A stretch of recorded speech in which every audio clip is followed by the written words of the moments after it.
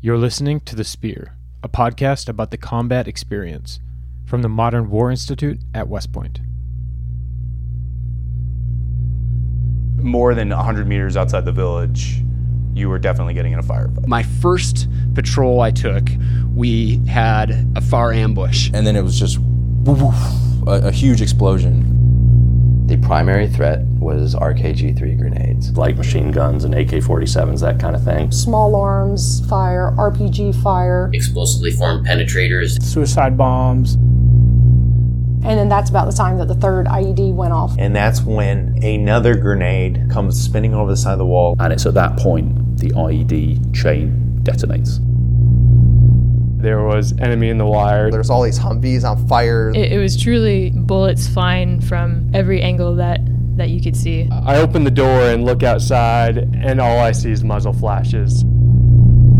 There's a guy on top with a 240, and the rounds passed right past his head. At that point, our instincts kicked in. One pilot on the controls, the other pilot was using his M4 to engage single-man targets on the ground. You're shooting at everything. It was a fight. Welcome to The Spear, the podcast about the combat experience, brought to you by the Modern War Institute at West Point. This episode is different than many of our others. Jointly produced with West Point Center for Oral History, this episode features the story of Major Naqib Mirzadeh, a former Afghan National Army Special Forces officer and a West Point graduate. In August of 2021, Naqib and his family fled the Taliban after the collapse of the Afghan national government and the seizure of Kabul. It wasn't the first time he had to flee their rule.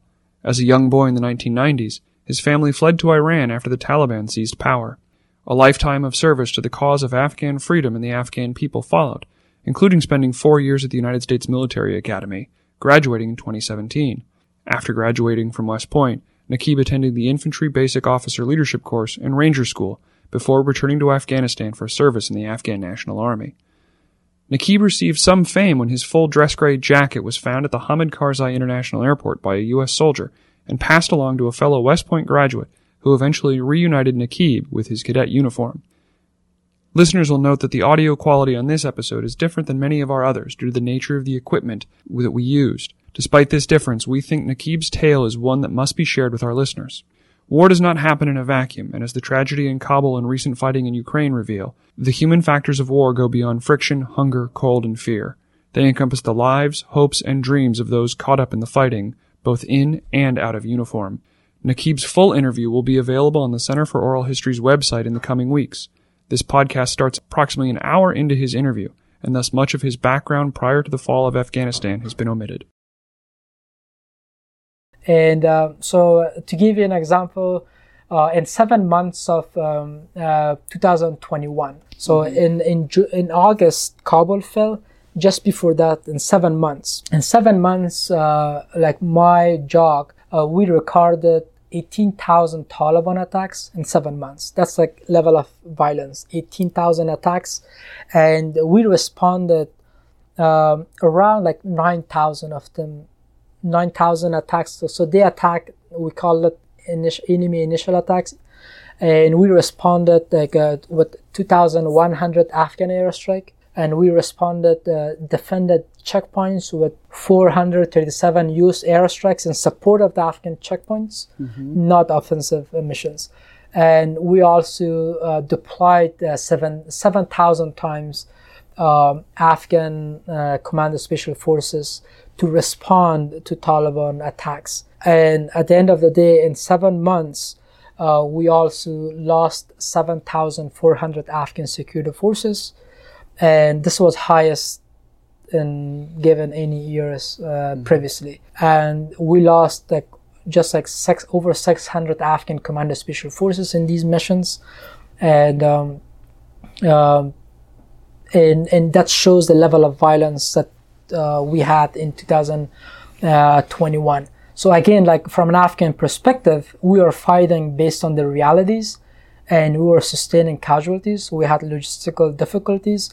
We had our politicians, our civilian leadership, massively divided over realities and where they can compromise on the policies and and also most Afghan politicians, Afghan civilian leadership believed that they had been betrayed, and the U.S.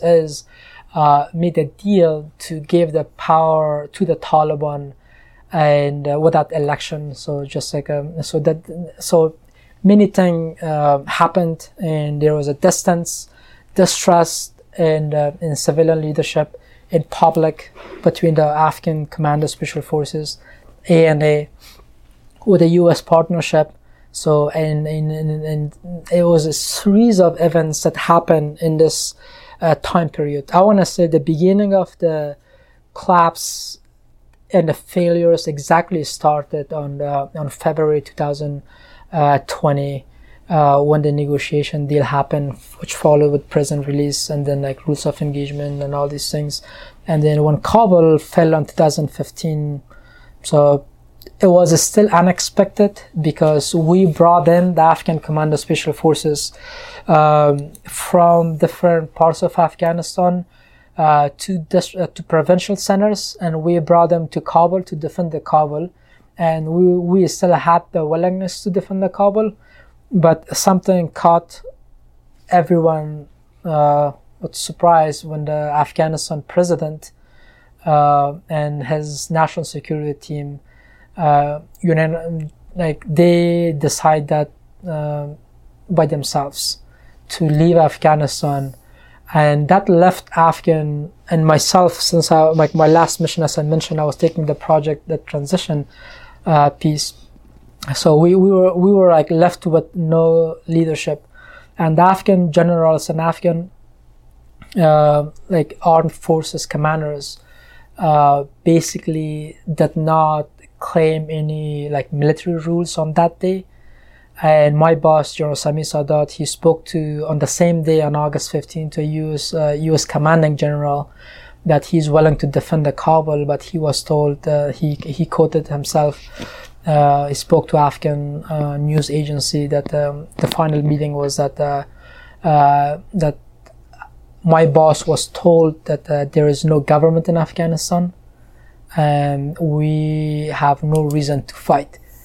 And following that, my boss, following that meeting on the August 15th evening, he messaged me that we need to close our jog, so we are evacuating, so we're leaving Afghanistan. When that message came in, what went through your head? It was very difficult. So one, I was still talking to my US partner over the horizon remotely, so providing situation awareness. So I found myself so much disappointed, because our job previously we were talking about we were looking for Taliban in far away districts, in watching in intelligence and looking for days to find them. But in August 15, I'm reporting Taliban positions just outside Kabul airport, PD-15, PD-10 is just outside Ichkaya. So that day was very difficult, because Taliban are entering Kabul city, and there's nothing that anyone does in terms of a government or the US or international, we need to defend Kabul, we need to stop this shouldn't happen. And to me, it was very disappointing. And when my boss messaged that, and then my US partner at the US embassy, he also messaged me and asked me that I need to bring my family to the airport, because we will be evacuated.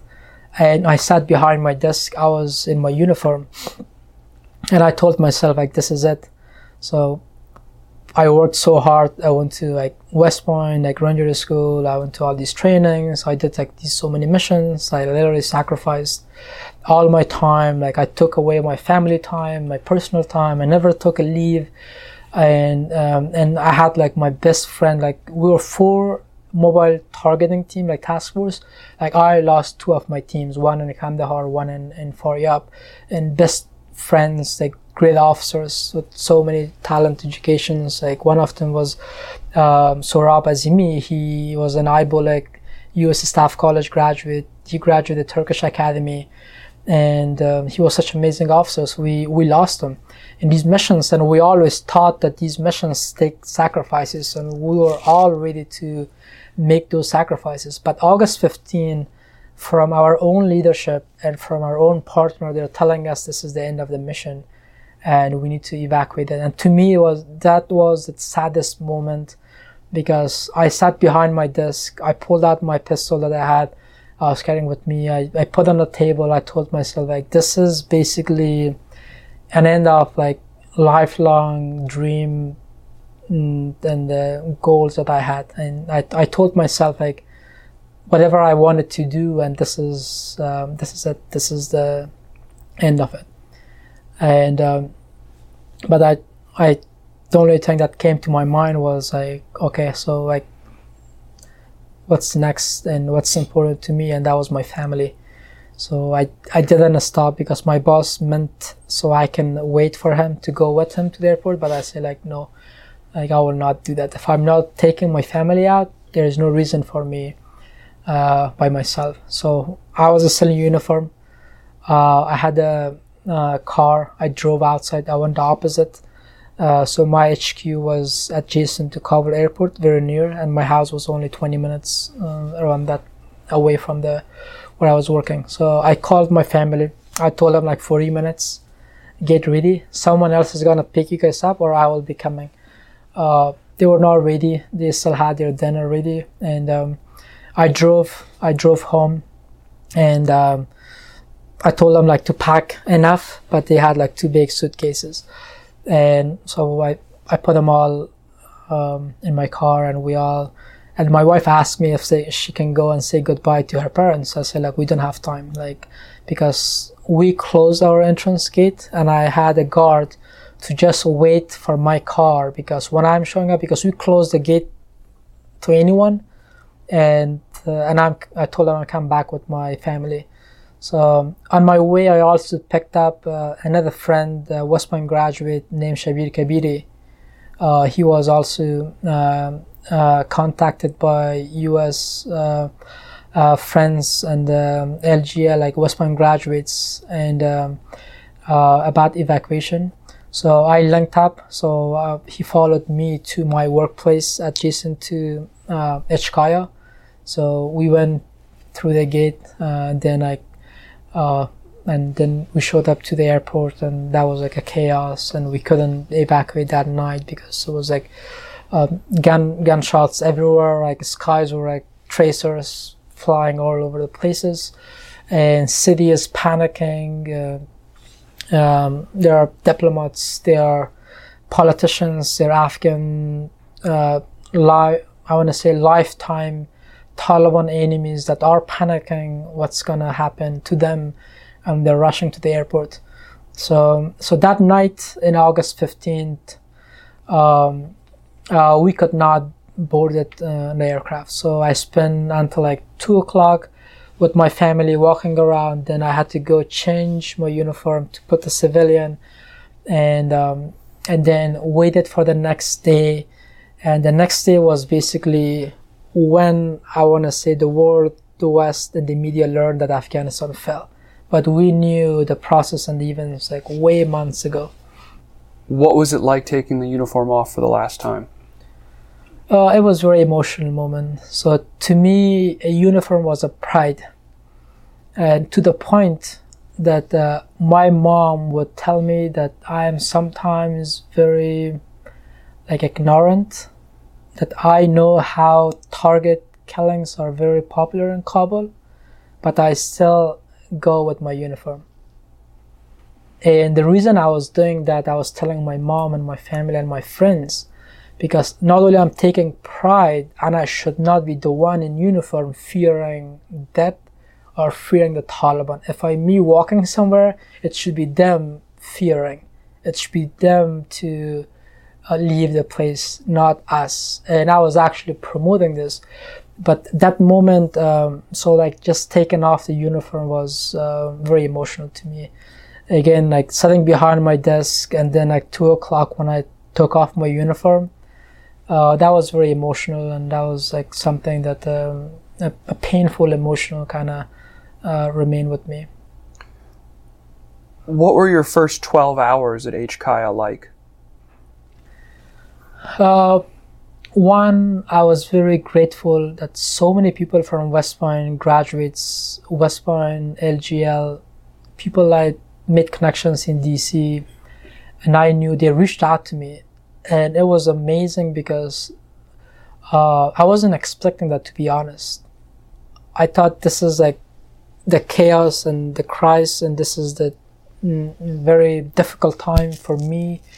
The only thing is that how I can take my family to safety, and I find myself helpless. And now I'm having these so many phone calls, messages. Like I have a friend, like she messaged that her parents welcomed me to her house in California, like while I'm in Kabul airport in that chaotic scene. And in the same time, I'm very uncertain because the way that I see the chaotic scene, like one thing, because I was the one reported that Taliban are outside HKIA that day, like around like 1 o'clock, and I knew it. But the Taliban are saying that they are not in the city yet, but we know that they're in the city. And one thing that behind my head is like, okay, so we are waiting in the terminal, and that's the US in front of us in tarmac, and those are the aircrafts. And these are us, and there is no one behind us. And the Taliban are right just outside the gate. What happens? What if they just walk in and shoot at everyone? So they're just like a terrorist group, and they can do anything, and no one is going to ask them. And I was very concerned in that 12 hours about two things. That this chaos, we would get lost in the crowd, and number two, behind us there is no security perimeter. And so I was like concerned that night. And the sunrise, I didn't sleep. I walked out. The first thing I saw, Taliban walked into the airport that day, that morning, and they used that opportunity. And so what they did, came to the entrance gate, but they could not, or they didn't pass the TSA checkpoints. So we had like a TSA check, like security, so they did not cross that. We were just across that, and we could still see them outside that. And they didn't do it. They didn't come, and I thought maybe because they know that there's US Marines lined up in front of us outside, so they don't want to make eye contact with them. But what I learned that they're actually creating a wave of crowd at the entrance gate, the main entrance. And then they would stop and release the crowd. So the crowd would run into the airport and all the way to the tarmac in front of the aircrafts. And then they would stop the crowd and create a second wave, and then they will march them. And that basically failed the evacuation mission on August 16th. And that's when you saw on the news how people were falling off aircraft because no one knew, like Taliban mixed with the crowd. And so this was very difficult to me, and for safety of my family, because in suitcases I had my uniforms, I had my full dress, and I had my army uniforms, and I had my weapon with me on me, and I had my documents, like all these things, like and with me. And I said, like, if they check our bags and if we have these, like everything, there is evidence, and what can we do? But I was holding my breath. Hopefully they are not passing the TSA, but around like noon, 1 o'clock, they passed the TSA. They came to cross the TSA, and they kicked out the crowd to go in the open. And the open was very hot. That day this is like August, it's very hot outside. So I took my family outside and in the sun, and they basically came close inside the building, and just like looking at the crowd, I'm convinced enough to tell myself that we need to give up, because there is no way in this crowd, in this chaos scene, we can get evacuated. Were you part of the wave on the 16th that crossed the tarmac? Not the first ones, because since we were there the night before, and I knew that we had to wait, there has to be a process and steps. And but the wave was coming from the outside, the Taliban was releasing them. So they were creating this chaos. But the U.S.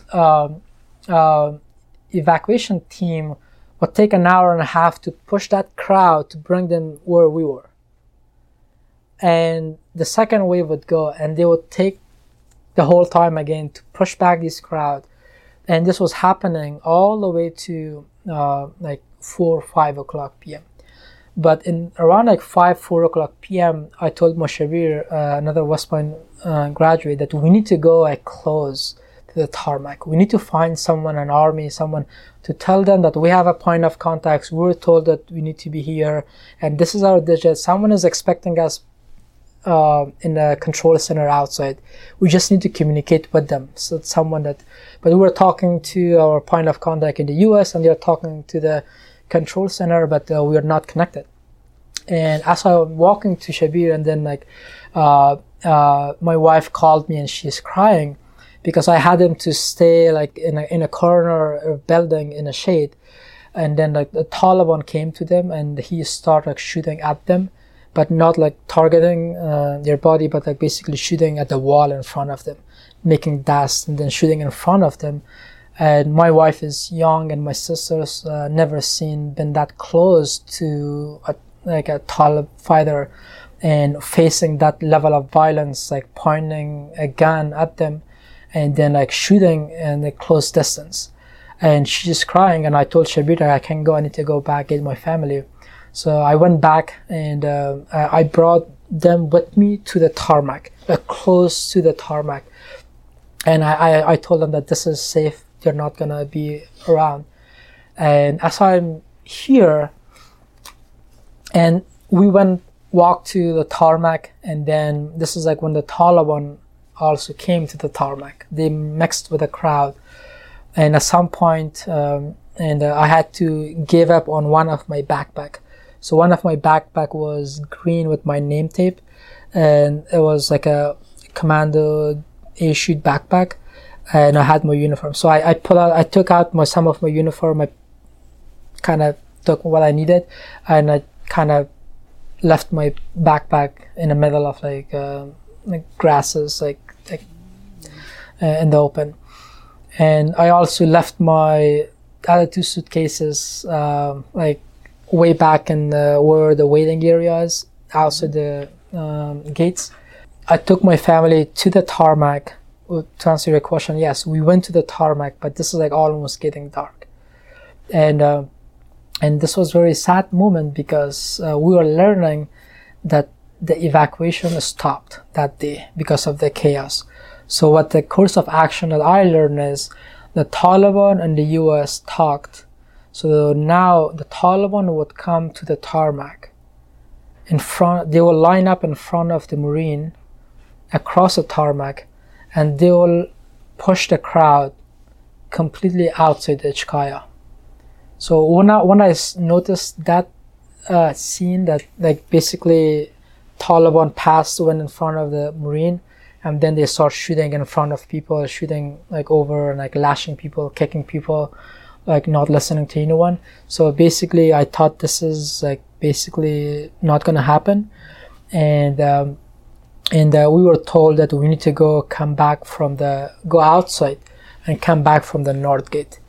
And I was telling like, I'm already in the airport, there's no reason me going out and coming back from the north gate. And I told them because going out risk is the Taliban have checkpoints at each station as you go out to the Ichkaya.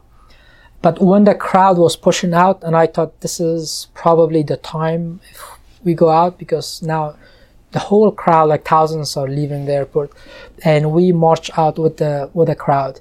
Even the Taliban searched, but we left so much clothes, so much of our stuff behind at the Ichkaya, and I still kept my pistol in my backpack.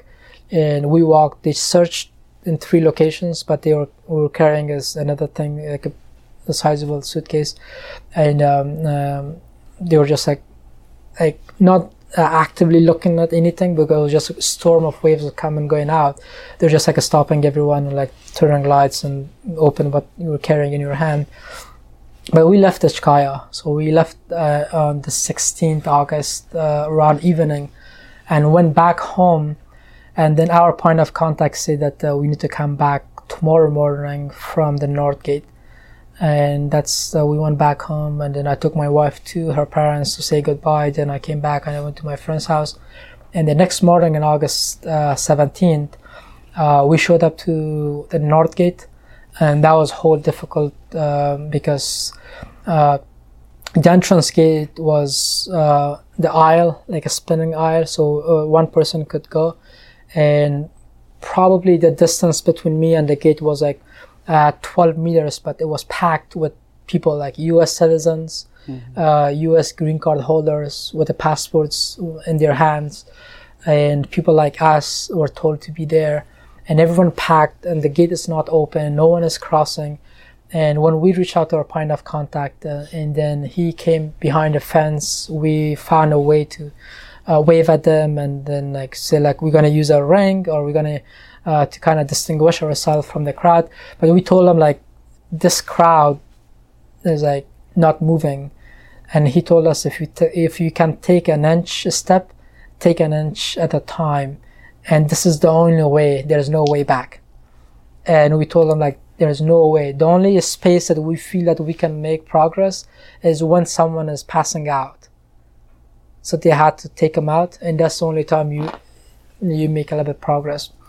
Maybe a few meters, and it took us from 7 o'clock all the way to 11 o'clock. 11 o'clock that I reached out behind the aisle. I took a picture and I sent to the group, and then our point of contact learned that we were behind the gate, and then he sent, so we were still having 4 Afghan units, we call them 0 units, helping with the evacuation. So they are purely tasked to with the evacuation.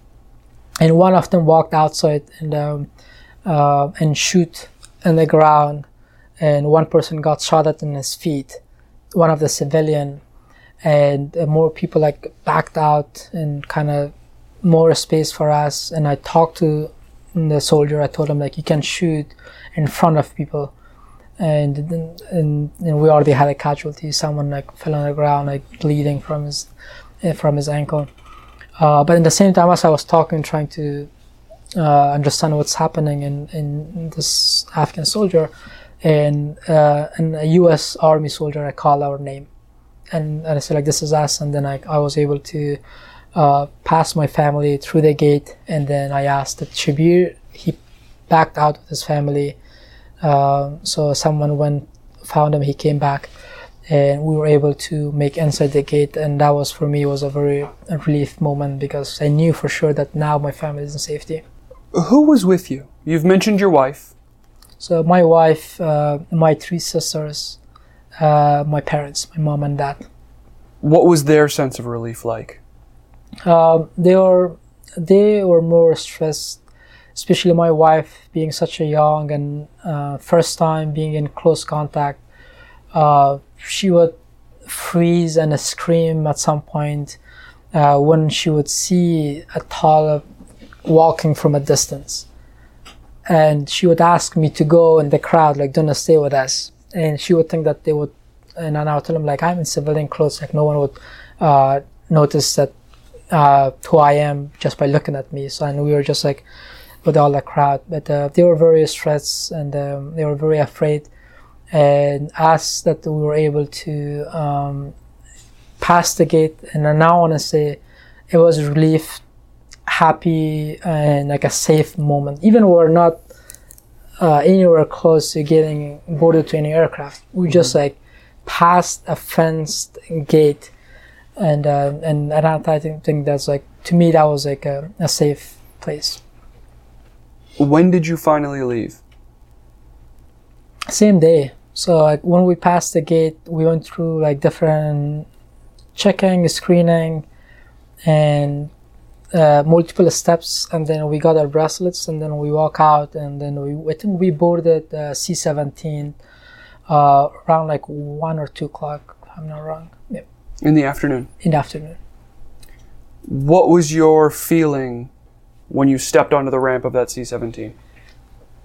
So, to me, the moment I had my family inside the gate, that's when I start thinking about my friends. and my colleagues and everyone else is that left outside. I knew that my family is safe, but I wasn't sure that if I'm leaving, and I wasn't sure that what's gonna happen to my friends that they were left behind. So the whole time my attention was like, my thinking, my whole thing was, okay, who is still out there, what we can do. But in August 16, I lost my iPhone. So I basically lost all of my contacts, all of my point of communications with my friends, my colleagues, and I was using my sister phone to just connect to evacuation team that were helping us. That was the only group that I was part of it, and I didn't have any contacts. But as I was walking toward the aircraft, I was in one sense happy that my family is in safety and they will be safe. And in one thing that I was always afraid when I made the decision to leave is like, we experienced what it looks like to live under Taliban. So it wasn't a surprise, and we never bought into Taliban change, Taliban would do this or do that. We knew that's not going to happen. And to see that I am giving a second chance to my family, because in Afghanistan I promised them that Afghanistan will be one day free and we will have peace.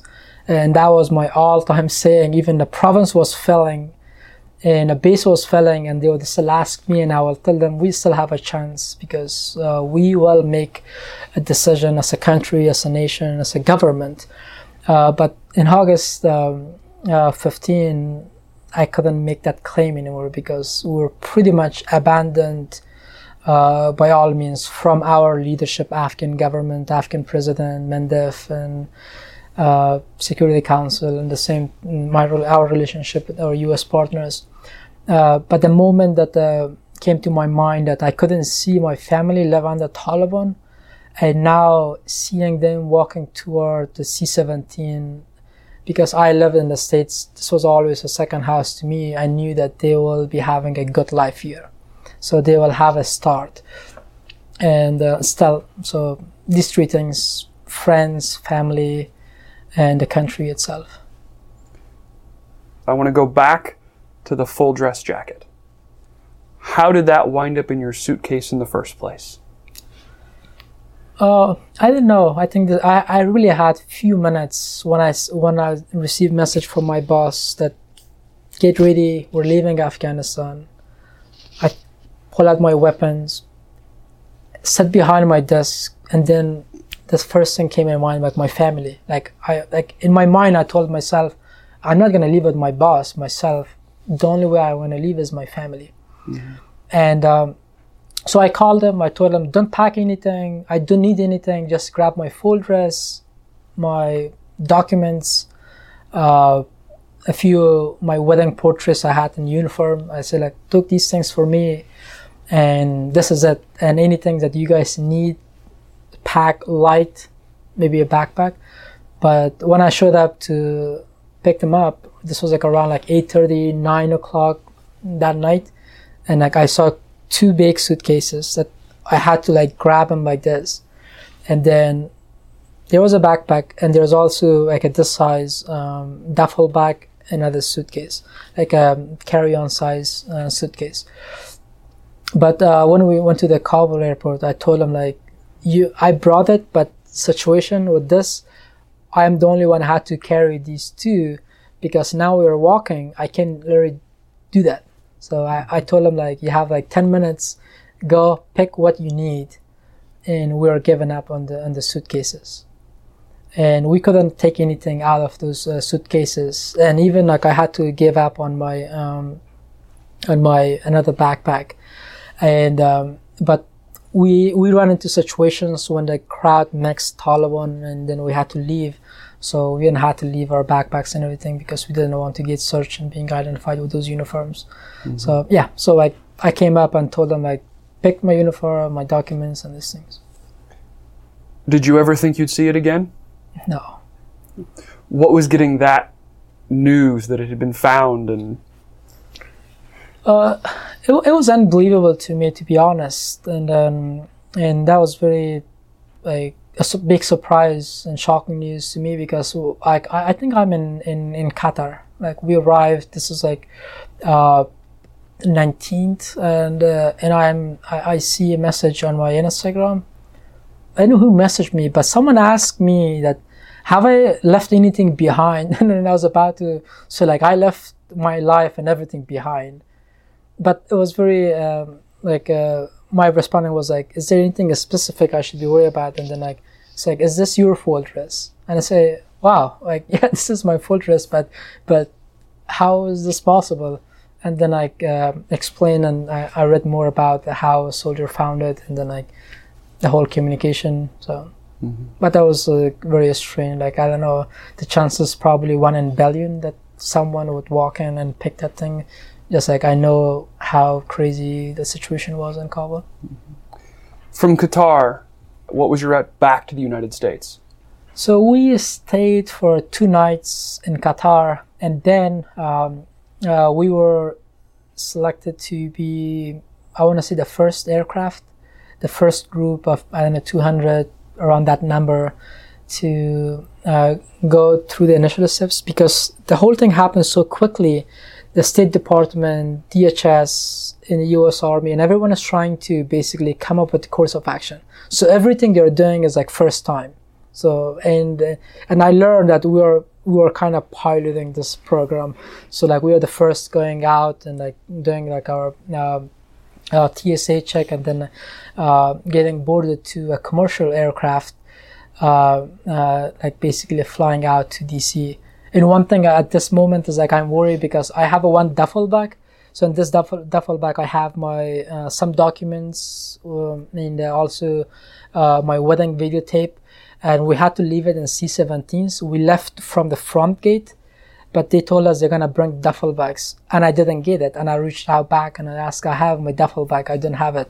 And they told us that they will send it like just like the way to do like all these like airport like bags, luggage stuff. But we left and we landed in Washington, DC, and then we had to wait for the, I think, DHS and for their processing and everything. So look into our documents, and we waited there. And then the next day we flew following Washington DC to Fort Bliss, Texas. So we arrived in Fort Bliss, Texas as of August 21. What happened in Fort Bliss? So we showed up, and there were more Afghans, and then it's like thousands of people are coming, and the mayor, the U.S. Lieutenant Colonel, Colonel Bonema, was briefing us that they were just tasked, and they were told to expect 10,000 Afghans. And now he needs to figure out with his battalion how he's going to receive and host 10,000 Afghans, and then like we were helping the team, me and Shabir and the West Point grad, like kind of giving them what to expect, like how we can help. Like we actually offer them help, and but more Afghans showed up and everyone, and then like our time in Fort Bliss to me was more reflection time, more reaching out back to Afghanistan, because there was still evacuation happen, friends who were trying to help to get out, and then so that was mostly me talking on the phones, talking to someone in Afghanistan, and also helping to basically to come up with a plan for our next journey in the state. You get to Bliss on the 21st.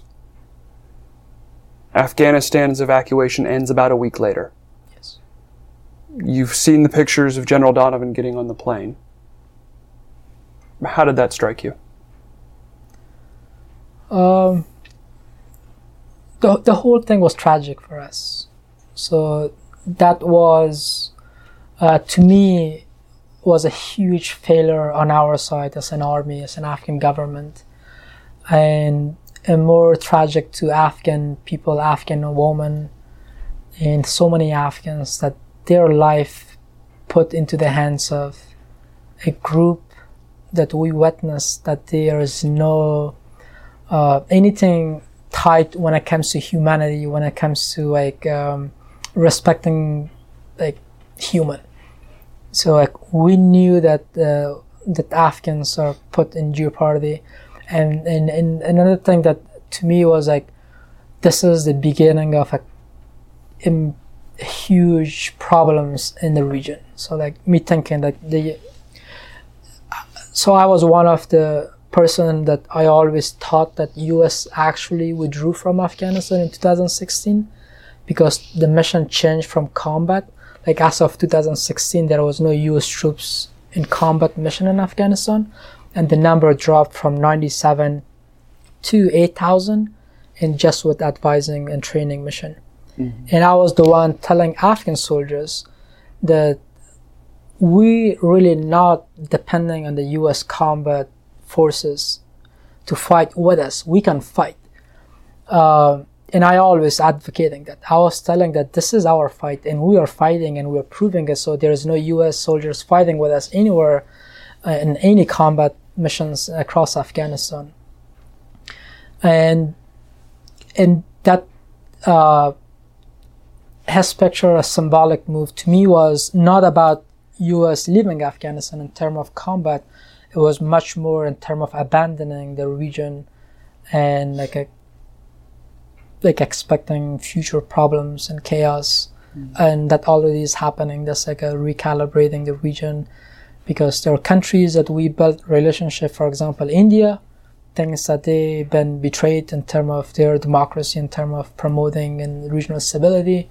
And there are countries like Pakistan, Iran, Russia, China, they think that they actually are in a better position, but by having to make the US to leave the region. So yeah, so I was looking both like internally Afghanistan and then like big picture, and both were tragic. Mm-hmm. Have you had contact back with Afghanistan with your former soldiers? Yes, that's one way that we are trying to get over and like combating this psychological effect by reaching out and talking and engaging back with their family and friends in Afghanistan. Mm-hmm. So I intentionally encourage my family. They speak all day, every day with friends and families in Afghanistan. And I talk to my friends. We try to find options, like solutions, ways, if they are in Afghanistan, making sure that they are safe. If they're leaving Afghanistan, making sure that they are safe, connecting them to resources that they need, and talking to them. And this is like helping us either way. Like it helps us to stay engaged with them, talk to them, and it helps them to just like still keep that positivity for the moment. There's been discussion that former Afghan government officials, soldiers, have been targeted.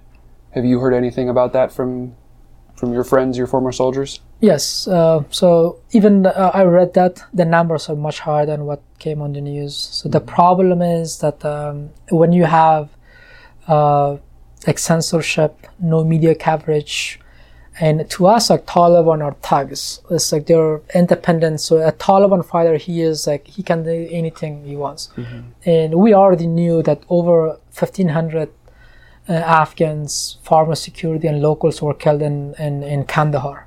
So in Kandahar, that was a very beginning stage, but it wasn't making the news. And we seen videos of our friends, videos of Afghan security forces being executed. Mm-hmm. So that report to me was a report, but it was way late, and it was not even reflecting the actual the war crime and the violence and the reality of the ground. Nakib, thank you. Thanks so much. Pleasure.